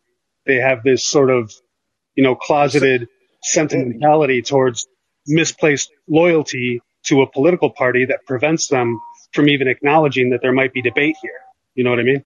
Yeah, I want to acknowledge, I want to explain why this is not just an academic debate over definitions. I think it is an important distinction because we need to understand fascism historically and the response of left-wing forces, not only to resist, but to successfully defeat fascism. And the analysis articulated in the 1930s by the International Socialist Movement against fascism was when fascism took over, you need to form a popular front. And and I say this you as in the general you, if someone truly thinks the U.S. is fascist, then the solution would be unite with the liberals and the Democrats, who, by the way, are currently in charge, against the fascists. No, but the reality is that fascism represents a particular political movement, and if and when the U.S. gets to an actual fascist regime, then the left will be forced to unite in a popular front with liberal elements against fascism. And that would be a fundamental error at this moment, obviously, because the liberals are in charge. We need to understand this history of fascism and the resistance against it. And we can't just, if we're going to talk about something like fascism, which is rooted in very particular historical conditions of the 1920s and 30s, which, by the way, the U.S. and Western Europe are heading back toward, including mass depression, inflation, unemployment. I mean, those kinds of problems are coming back. And if you think the U.S. is already fascist, then what are you going to call it when it suspends civil liberties completely and suspends elections and there are, military forces knocking down doors? Obviously the U.S. is already authoritarian, but the point is, if it's already fascist, then that has serious implications for what we should do to resist it. And it also has serious implications for what it means if and when the U.S. becomes even more authoritarian. And unfortunately, the U.S. is definitely going to become much more authoritarian in the years that come. This is just the beginning. Yeah, it's becoming more authoritarian literally by the day. It's not hyperbole, but Yeah, we got another call. Yeah, We got another caller. We'll take the caller. I think Marcus and I will have a question each after that, and like maybe talk a little bit. We'll get to talk a little bit about your music and about intellectualism, art, and stuff like that, because that's basically the point of the show. But we got to talk a lot about politics, which is amazing. Anyway, Yeah, Sean, you're on. For sure, appreciate it. I think this is a really interesting conversation because it's something like I've studied, elements of Nazi Germany and the rise of fascism and how that and just kind of like the conditions of that development. And one of the major factors of the development of fascism is a weak and ineffectual left and this is how fascism works. If you have an authoritarian or a government that isn't economically giving benefits to the people within the country, people feel, powerless, they're stressed out, they're depressed. There's two kind of ways to go about dealing with that. You give people more economic means, JAWS program, kind of what LBJ did, or you do what kind of Hitler did, which was create an umbrella of kind of easy ideological things to kind of come under, and through a particular group within a country coming together and then kind of degrading other people within that country. Because like if this group has power, like the blonde haired, blue eyed Germans, they all come together and everybody who supports them comes together, and then they use like authoritarianism and then the creation of fascists with inside the state, you're going to get people working together in very high terms and a very high capacity, which will create any level of economic growth, and boom. I mean, just think if all Americans came together and started working together to kind of benefit the people in America, you're going to have an economic advantage. The problem is that fascism creates this level of engagement through the myopic understanding and like group comprehension of just like, oh, fuck these people. But the reason I bring this up is that we need to understand that like the biggest danger to the creation of fascism right now, I would say, is the Democratic Party, because they're weak, they're ineffectual, they choose to do nothing for the government, and a lot of people feel powerless. And as such, if you're a person who feels powerless, you're more and more attracted to the idea of forced forms of authority and power. And the problem is that Democrats have become so ineffective, have cared so little about the people, that is actually leading more and more people to radical extremism on the right because they don't fight back, the people on the right feel more and more and more emboldened. So I think it's also important to kind of understand and know that the Democratic Party acting as it is literally leading this country, like we are an authoritarian, but leading this country or allowing fascism to take a much larger hold within the government. I mean, can you even look at Joe Biden as complete and utter failure to do anything on Roe v. Wade? These conditions lead to a greater potentiality for fascist creations within, a country like the United States. And yeah. The only thing I'd push back on is that, it is the reactionary right that is necessarily like doing this. And like, this isn't like, oh, the Democrats are like actually good. It is the fact that like them being ineffectual does not also equate them to them being like the changers in this reality. And so, that's the thing. Is like, what do you say? Like, it's actually like the Republican Party that has the elements of fascism, but the Democratic Party will just ineffectual to do anything about it. Well, yeah, and I don't disagree with you. I think you're definitely right that the Democrats are fueling the way toward this brutal, authoritarian, just extreme right-wing regime in the U.S. But again, we need to understand that it's simply not true that fascism historically has taken place in countries with a weak, ineffectual left. It's actually the exact opposite, historically speaking. Germany is a great example. The Communist Party in Germany was massive, very well organized, very influential in the labor movement, and could have potentially taken power. And fascism was a tool used by the big German capitalists who were afraid of a socialist revolution in order to crush the massive left in Germany, because, of course, this is at a moment of extreme economic crisis, of massive depression and inflation, and the left was very well organized and was on the verge of taking power. And similarly, I mean, not only in Italy, but let's look at another good example, Indonesia. In Indonesia, it had one of the largest communist parties in the world, and it had a progressive left-wing nationalist president, Sukarno, and then there was a fascist coup and a genocidal extermination of between 1 and 3 million leftists in Indonesia. Of course, this is all backed by the CIA, which gave lists of communists to the Indonesian military regime of Suharto. I mean, that is a much more classic example of fascism. Or, of course, Pinochet in Chile, which is overthrowing a revolutionary left-wing movement that has popular support and implementing a right-wing fascist regime to crush the left. Fascism is this tool used at these moments of crisis. The thing is, in the U.S., the left is so weak that they don't even need that tool, which is why it's slow and it's creeping, right?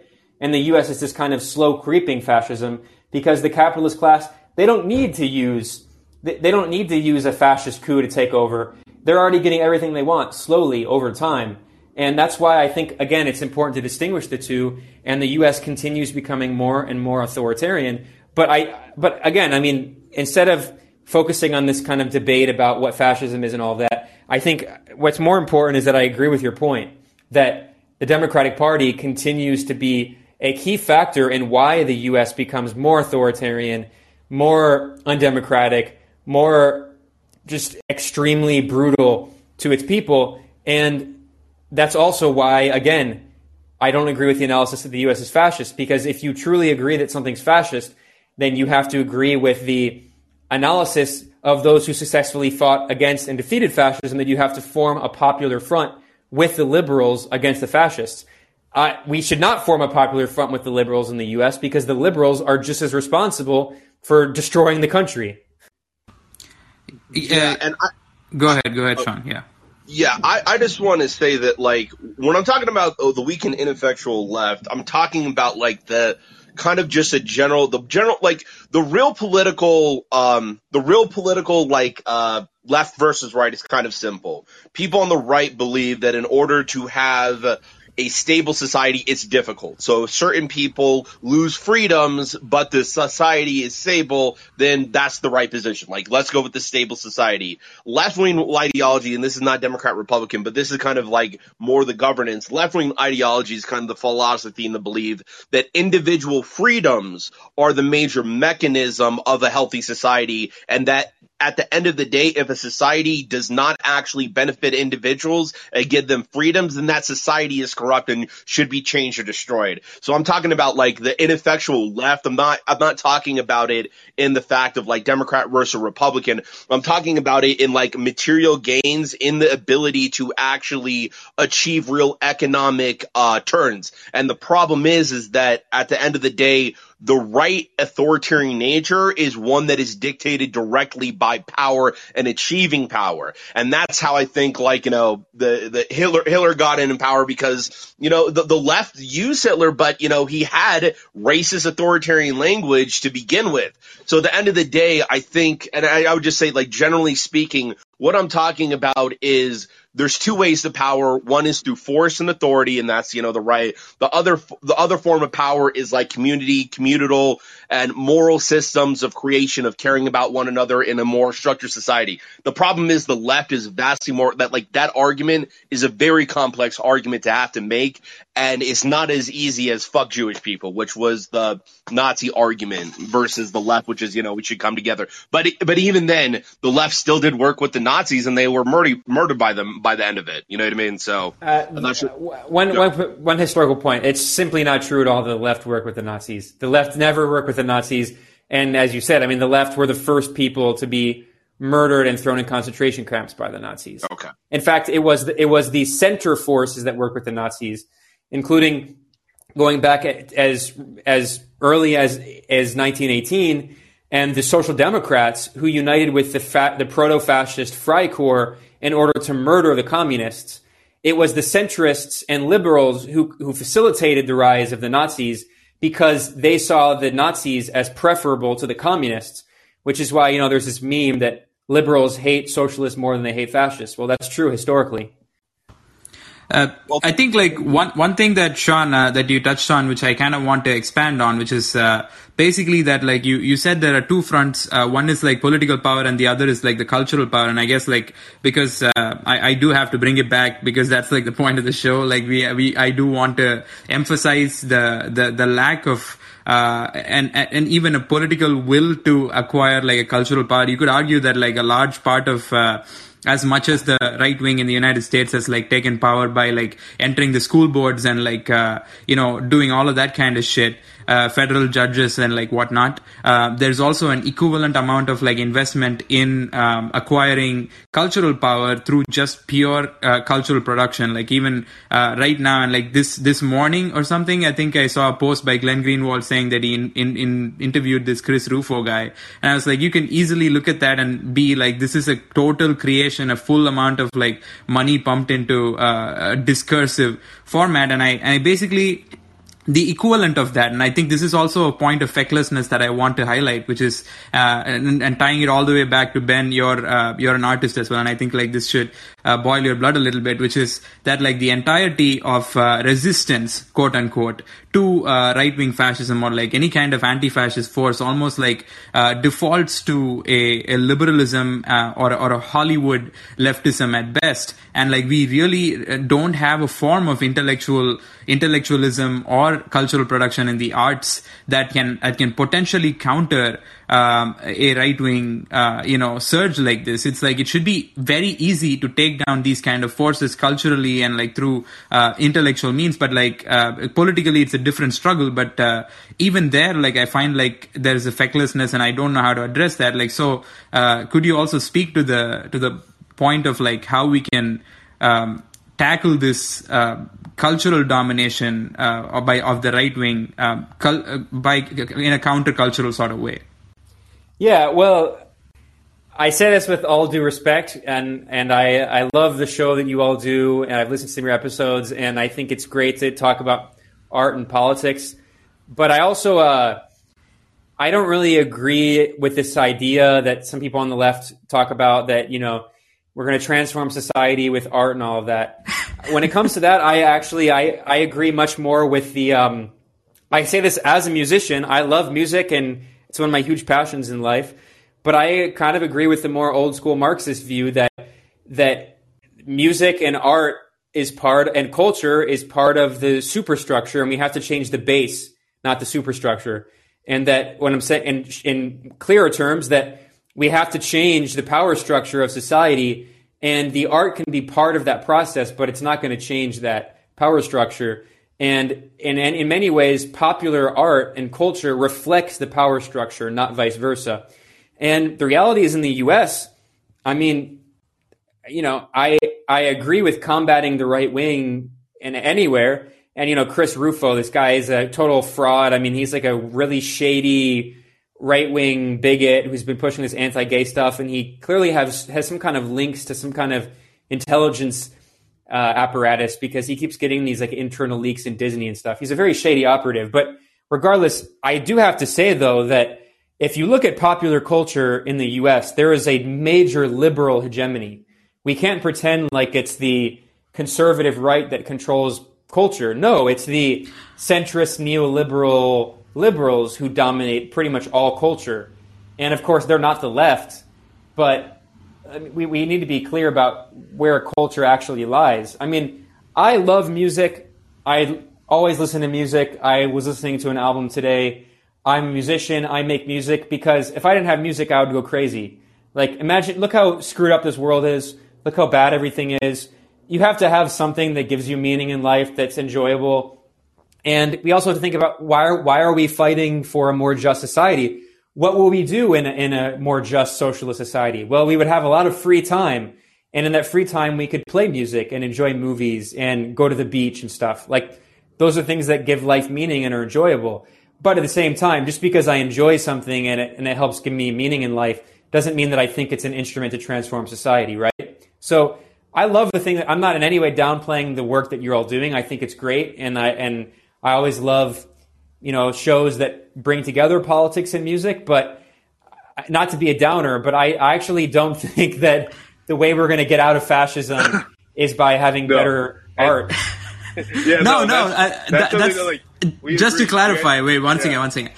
Just to clarify, I think like basically it's not the art itself, and I've been like, I think this is something that we're absolutely clear about as well. It's not the art itself that's going to do the transformation. It's not like you play one of your, I mean, like we're going to play out the show with one of your tracks, Ben, and it's like it's not like we're gonna, if you play that track, it's not like people listen to it and then suddenly they're like totally transformed. It's not like what is that popular story? Someone played the piano and stopped his death sentence or something like that.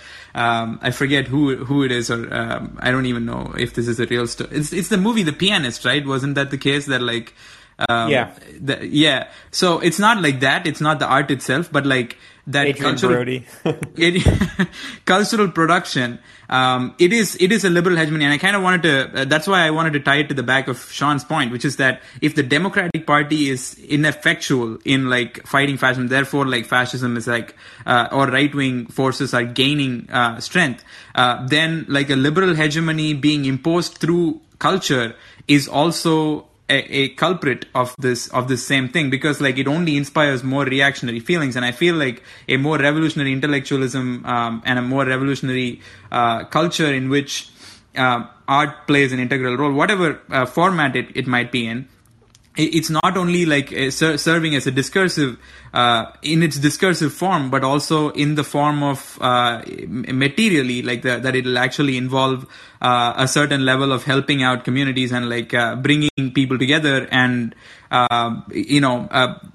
educating people and utilizing it. I mean, especially given the context of the conversation being, like we're talking about South America as far as this is concerned. Like there is a treasure trove of leftist, socialist, communist artists who have basically, I would say, like you have so much to learn from them, as much as like you can learn from the intellectuals that you pointed out, in that they actually worked with the movements. So there isn't art that's actually directly tied to a movement in the United States. And wouldn't that be something that you would think, like you said, like the connection between art and movements is basically what we try to want to highlight. It's not the art itself by alone. Yeah. That's Absolutely. like that's where it's like, don't feel bad, and like we don't come at the project like that. It's that, and like exactly like you said, art in many cases is just a reflection of society, of reality, through the artist and their imagination, and all those things. The whole point of this is to say, are there artists that are reflecting the feelings that we have, or like very budding, or at least I don't want to say budding, but a more of like another beginning wave of left movements within the United States, and hopefully connecting to the international movement. Because I don't know if that's something that we've kind of touched on with like kind of like the support within China and Russia and everything like that. But I think that's actually something that like I think is like attainable. I think that it's easy to kind of go into the romanticism of like some grand revolution or some shit like that. And I'm happy that you actually mentioned it's like it's not good to do that. As a veteran myself, you're not the main character. You'll be lucky if you're like one of the people who gets listed in the credits. Like life doesn't actually work like that. And bad things happen in war zones, but something that I think is actually, possible, and something that like the left in the United States can actually go hold of, is a more sense of international solidarity and trying to actually key into some of these movements that have been successful. And it might be a little bit of reverse engineering, but through the wins, in the democratic processes that are on the back of these revolutions, having these connections across the world, which I think it's more and more possible the more political legitimacy that these left wing governments get. But basically, to have any successful revolution, you're gonna need some friends. And so I think that might be a better goal, and it's a little less sexy than hey, we're starting this thing and let's go take over the government or something like that. But no, let's build some connections with Cuba to figure out how we can actually bring some type of healthcare to our communities, right? We can manage, because if Cuba can manage it, then a community with very limited resources, they can manage it. And like this can, that type of thing as far as education, agriculture can be multiplied throughout many and like multiple communities through Latin and South America. And that might be, I don't know, that's kind of like where my thinking is. So I guess I wonder if you would agree that's kind of like the fertile ground where the left in the United States can actually really grow, and that's connecting with the successful revolutions that are really, really starting to take root right now. Yeah, I agree. I mean, first of all, art and music and all that, it's inherent in human society and culture everywhere. So every single movement, whether it's on the left or the right, it's always going to have its culture and its art, and that's important, and we should encourage that and cultivate that. And definitely it's an important part of any left-wing movement for transformation. So yeah, I'm glad you all agree that, you know, sometimes you just hear like these liberals who kind of fetishize the idea that you can just transform society through art.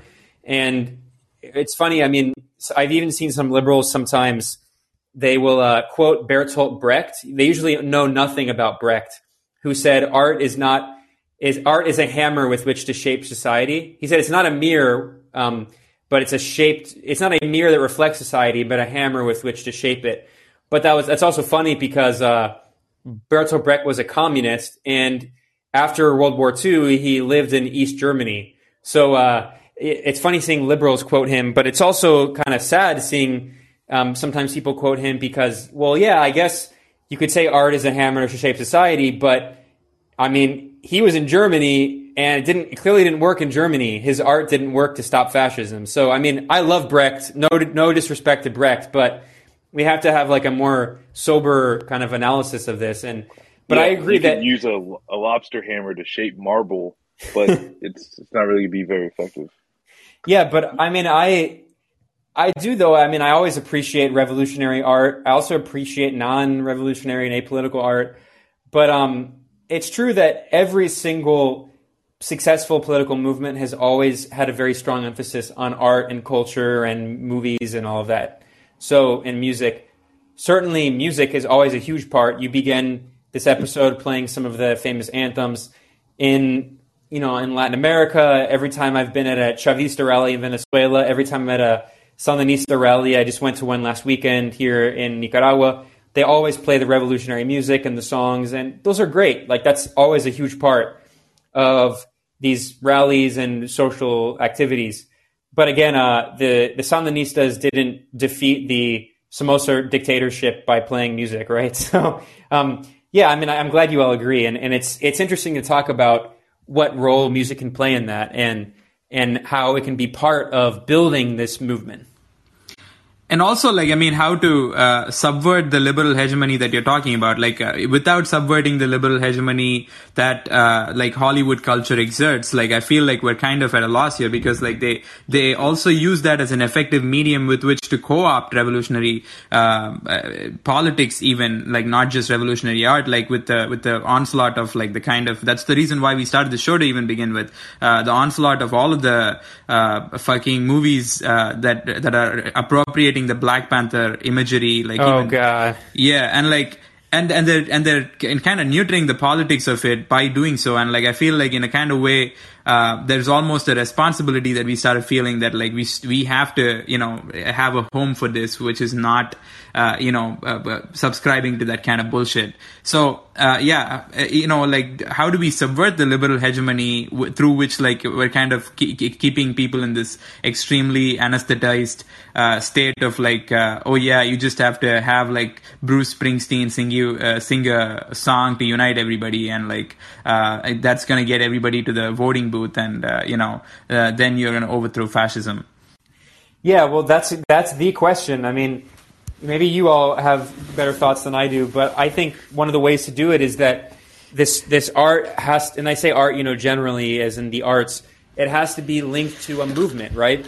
It has to be part of a social movement, and because you can't just defeat the liberal hegemony without political power, without social power. And I think there are certain artists who have a pretty mainstream platform who get that. I mean, I think the shining example of this is Boots Riley, Like that guy, he totally understands. He really gets it as a musician, as a filmmaker, and he's part of the social movements, and he sees his art and his music as not only something that's enjoyable and genuinely good, but also that's something that is part of this culture of the social movements, right? And just as we have Hollywood is the culture of the empire and of the Democratic Party and the ruling class, we need to have a culture of the social movements, and every social movement has that. And sometimes, let's be real, the art's not very good, but every social movement has its songs and its movies and its artists. And I'll say this: if you've ever been on picket line with and without music, you know the difference. Exactly. Yeah, and I just wanted to add just real quick. I think what you guys are hitting at is kind of like a mechanism of propaganda to actually explain to the public what the actual position of the left is, because currently we're living in a country where the entire and complete narrative is a manufactured narrative by the capital interest, or those who hold capital. And I think that creating a narrative through the mechanism of art, and I'm not sure if you would put memes in there, but by creating, absolutely. Memes are an art. But go finish your thought, yeah. Yeah, you're giving people a narrative to actually begin to understand the world, because humans are by nature creatures who understand narratives. And I think the point of art that you guys were making, which I would 100% agree with, is that it is an important element to give people the information and tools to actually recognize and fully comprehend what's going on kind of in the world around them. And Benjamin just wrote, it's been a while since I studied Nazi Germany, but if there's any sources that that you think would kind of be helpful for me to look at, I would love any recommendations, and pass this all step down. Yeah, absolutely. So I'll come to the Nazi thing in a second. I just want to say before I forget on this subject of music and propaganda, just briefly. So in terms of propaganda, I think that's true, especially for film. Film is a very popular medium for what you could loosely call propaganda. Of course, propaganda has a negative connotation, but in informing people, also because of the emotional impact of film, right? And I mean, the Soviets understood this very well. The Soviets were pioneers in film, and you can go back and watch Eisenstein and all the early films, and they understood, they invested very heavily in film. But I think other arts are a little different, and it's not all media are the same. So music doesn't have the same kind of impact, but I think music has an important social impact. And, as you all just talked about, go to a protest with music and go to a protest without music. Even if the music is not necessarily political, there's a social element that brings people together, singing the same songs and all of that. So even if the art is not necessarily for informing people and propagandistic, I mean, it also, I think, can play a very important social role, because a big part of building social movements and building the left is also about building a unified community of people, right? I think we really need to think about it in that way. It's not just enough to get a kind of revolutionary music, but to have a community of people, because obviously you can't have a political movement without a community. And as for your question about reading more on Nazi Germany and all of that, I mean, most of what I've read, there's so many books, obviously, about Nazi Germany. I would never claim to be an expert on this history, but a lot of this history I learned from reading Hobsbawm, who, people criticize Eric Hobsbawm, one of the great European historians, for being kind of Eurocentric, and I agree that he is kind of Eurocentric, but he was a socialist historian. He died recently, and he has this massive 4-volume series on the modern history of Europe, and specifically his last 2 volumes on the 20th century, the long 19th century and the short 20th century, and then what he wrote after that. His analysis of the Nazis, at least from what I've read, is without parallel. Anyone who wants to understand fascism, read his book on the short 20th century. It's incredible. I mean, and he calls it short 20th century because his argument of the long 19th century is from the French Revolution up to World War I. and then the short 20th centuries from World War I and the Bolshevik Revolution until the overthrow of the Soviet Union. So he really explains that period better than anyone else I've read. Eric Hobsbawm. All right. Can you, as I think like we're close to 2 hours now, and I know you said you had another interview after this. So like before we close, can you like talk a little bit about your own art and like basically how you approach it, how you actually manage this kind of output, man? Like, because like I would love to learn, if anything, because like the journalistic output itself, I would imagine is enviable. So how do you, on top of that, manage to keep your Bandcamp like so fully stacked? Well, I wish I could publish more. I'm always trying to publish more. I mean, look, for me, music is therapeutic. It keeps me from going crazy or crazier. And if I didn't have it, like, I don't know what I would do. Like, so I write music, I play music, I record music in my spare time when I have free time, and it's for fun. And my lyrics are political because what else am I going to write about, right? But a lot of them are screamed anyway, and it's mostly metal. So I also do instrumental music sometimes. So I don't necessarily do the music because I expect it to like change society. I write political lyrics because I'm a very political person, and it's a therapeutic way to deal with these issues in a way that's not the same as, it's more emotional than it is intellectual. So I'm always trying to do music. I'm always trying to do more music, actually. I wish I could publish more. I'm actually working on a new album right now, and I hope to have it out in the next few months. So that, for me, it's not that complicated. Can I ask just kind of really quickly just about the process? Like, are you? I mean, like, I've met people who like they play guitar, bass, lead, drums. They do like vocals, and they just lay it over. How do you? Yeah, like, do you have people to help you out? Are you just that instrumentally inclined where you kind of just play it all and lay it over? Or what's up? Well, yeah, it depends on the project. I've been in bands going back to, since I was 13 years old. I was always in like punk hardcore bands and then metal bands when I was like in high school and college. And I was also, I'm not going to lie, I was also a music nerd. I was always in jazz band, and I love jazz. I still play jazz. I was throughout high school and college. I always was in jazz band and jazz ensembles, and I still write jazz, and I combine a lot of jazz and metal. And I still love all that. And in terms of, I think you said you're probably going to play one of my tracks from this project that I've had now for about 9 years, which is called Peculate, which is a solo metal project. And it's all me. I mean, I play some drums, but not well enough because the music's really crazy and complicated. So I just program the drums. I've used different drum programs over the years. Now I've been using GDD, which is from Adam Nolly Get Good from Periphery, which are just like amazing drum sample libraries. And I record all the guitars, and I record the bass, and I record all the keys. And then I do all the vocals. I record the vocals, and it's mostly screaming, but I do some singing, but I'm not a great singer, so I do some singing, but mostly screaming. And until recently, the only thing that I had other people do is I would have them record like saxophone, because I do a lot of jazz and I have a lot of sax in my music. But I actually recently, especially during the COVID, the peak of the COVID pandemic, when I had more free time and I was at home, I bought a sax, and I started trying to teach myself basic sax. So my new album that I'm about to release has me playing sax, but the one I just released... Which saxophone? Alto? I have an alto and a tenor. Oh, okay. All right. I love soprano. I tried soprano, alto, but its intonation is really hard on a soprano. I'm not good enough yet. I've never tried soprano. I used to play alto and baritone. My brother played tenor a little bit. So I definitely, this is not an opportunity for you to say, hey, do you want to lay down something? but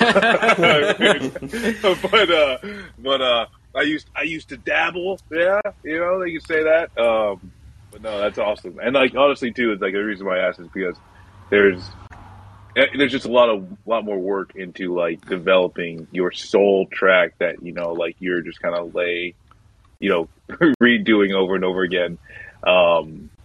But that's awesome. It's very incredible, and I also have to say, I'm unfortunately not playing something from Peculate because I don't know.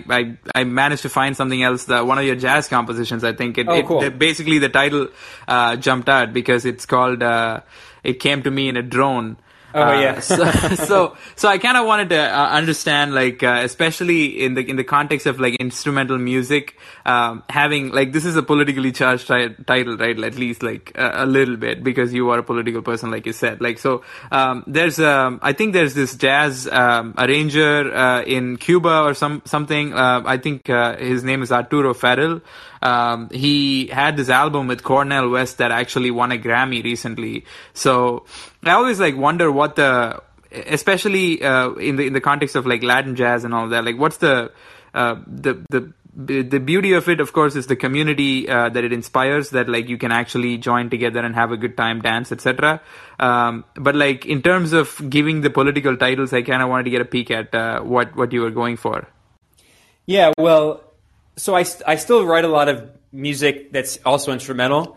So people, I mean, if they can check out Peculate, it's on Spotify and Bandcamp and YouTube and all that stuff, and it has lyrics, so it's obviously more clearly political. But I also write jazz, and it's not political. I mean, it's instrumental music, but when I give it a title, I often give it a political title just because that's just like something I thought of that it kind of inspired me. And it came to me in a drone was just like a kind of obviously a plan, and came to me in a dream. But I think it was also like, I forget when I wrote it, but I think it was still during the Obama administration. And there was a lot of stuff on like the drone warfare, and I thought it just like kind of fit the mood of the song. So in terms of my instrumental music, I mean, I'm not going to pretend like it's some, revolutionary form of, subliminal political messaging. I just, in my free time, when I'm just especially trying to like relax and not stress myself out with the world ending, I just play some music. And sometimes when I just play piano or whatever, I come up with an idea and then I start writing out a track. And that's what happened with most of my jazz tracks. I'm just like sitting there at my piano playing or playing guitar, and I just come up with an idea and then I just start writing the track around it. And if it's instrumental, then there's no lyrics. So that's why it's kind of hard for music to be like super revolutionary. Like, look, I love avant-garde music. I'm super into like really weird atonal 20th century avant-garde music. And a lot of those composers were very political. They were communists and socialists. And I mentioned Bertolt Brecht, but there are many others. So, you can be revolutionary in your personal politics and how you are as an individual and how you use your music in society. But I'm not necessarily sure that I agree that like just music on its own, especially instrumental music, is inherently revolutionary. It's not necessarily intellectual. I just like it. I think it's cool. I think it's fun, and it helps me not go crazy. All right. On that note, like, I just wanted to have you share your final thoughts on the topic and like plug anything that you might have to plug that's coming up, that aside from the album that you have coming up, which we're definitely going to watch out for, but any other projects that you're working on, any if with Multipolarista, any written material that you're producing, feel free. Yeah, well, something very relevant to this. A good friend and comrade who is a brilliant academic, one of the good academics, named Gabriel Rockhill, just published a really interesting article. It was at, I think it's called the Intellectual Salon, which is affiliated with the LA Review of Books. And it's tangentially related to this topic today. And he showed how the CIA and U.S. National Security State supported the Frankfurt School, which, for people who don't know, this was kind of like a more cultural turn in Marxism. It dominates academia. These were like the anti-communist Marxists in academia who, during, Theodore Adorno and these others, and Marcuse, who during the genocidal U.S. imperialist wars on Korea and Vietnam, they were talking about why it's important to defend Wagner and saying nothing about, in the case of Adorno, he had zero interest in actually existing socialism. He's the embodiment of so-called Western Marxism. And quite literally, he wrote a book about Wagner while the U.S. was committing genocide in Southeast Asia, and he didn't care, because that's how you be a real Marxist, right? So, I mean, anyway, the point is, surprise, surprise, these so-called Marxists who were anti-communists, they were supported by the CIA, surprise, surprise. And it shows how the CIA and the U.S. government created this kind of soft left anti-communist cultural apparatus, which is related to what we were talking about. So I would invite people to check out that article that Gabriel Rockhill wrote. And this Saturday, I'll be doing a live interview with him to talk about that. So it's related to people. It's related to this topic for people who are interested in culture and the left. And as for plugs, I mean, I'll just say, people should check out multipolarity.com. I try to keep it updated pretty regularly, pretty much every day. And yeah, if people for some odd reason are into very weird, dissonant, experimental metal and hardcore and jazz, and they like to combine them all together, and you like to hear blast beats with jazz harmony, with screamed vocals and saxophone, you can check out an 8-string guitar. You can check out Peculate. And are you sure that type of thing isn't played out right now? I know it's a little derivative. I wish I could be more original. Yeah, so people could check out Peculate, which is it's spelled like speculate without the S. And people always ask me briefly, I'll say, why is it called Peculate? Because I always say, when poor people take something, they steal. When rich people take something, they peculate. So when rich people steal, it's called peculation. And I also just picked it because no one else had used that word, and every other band name was taken. So check out Peculate. Word. Excellent. Well, thank you so much, Ben, for coming. Like, honestly, I get paid.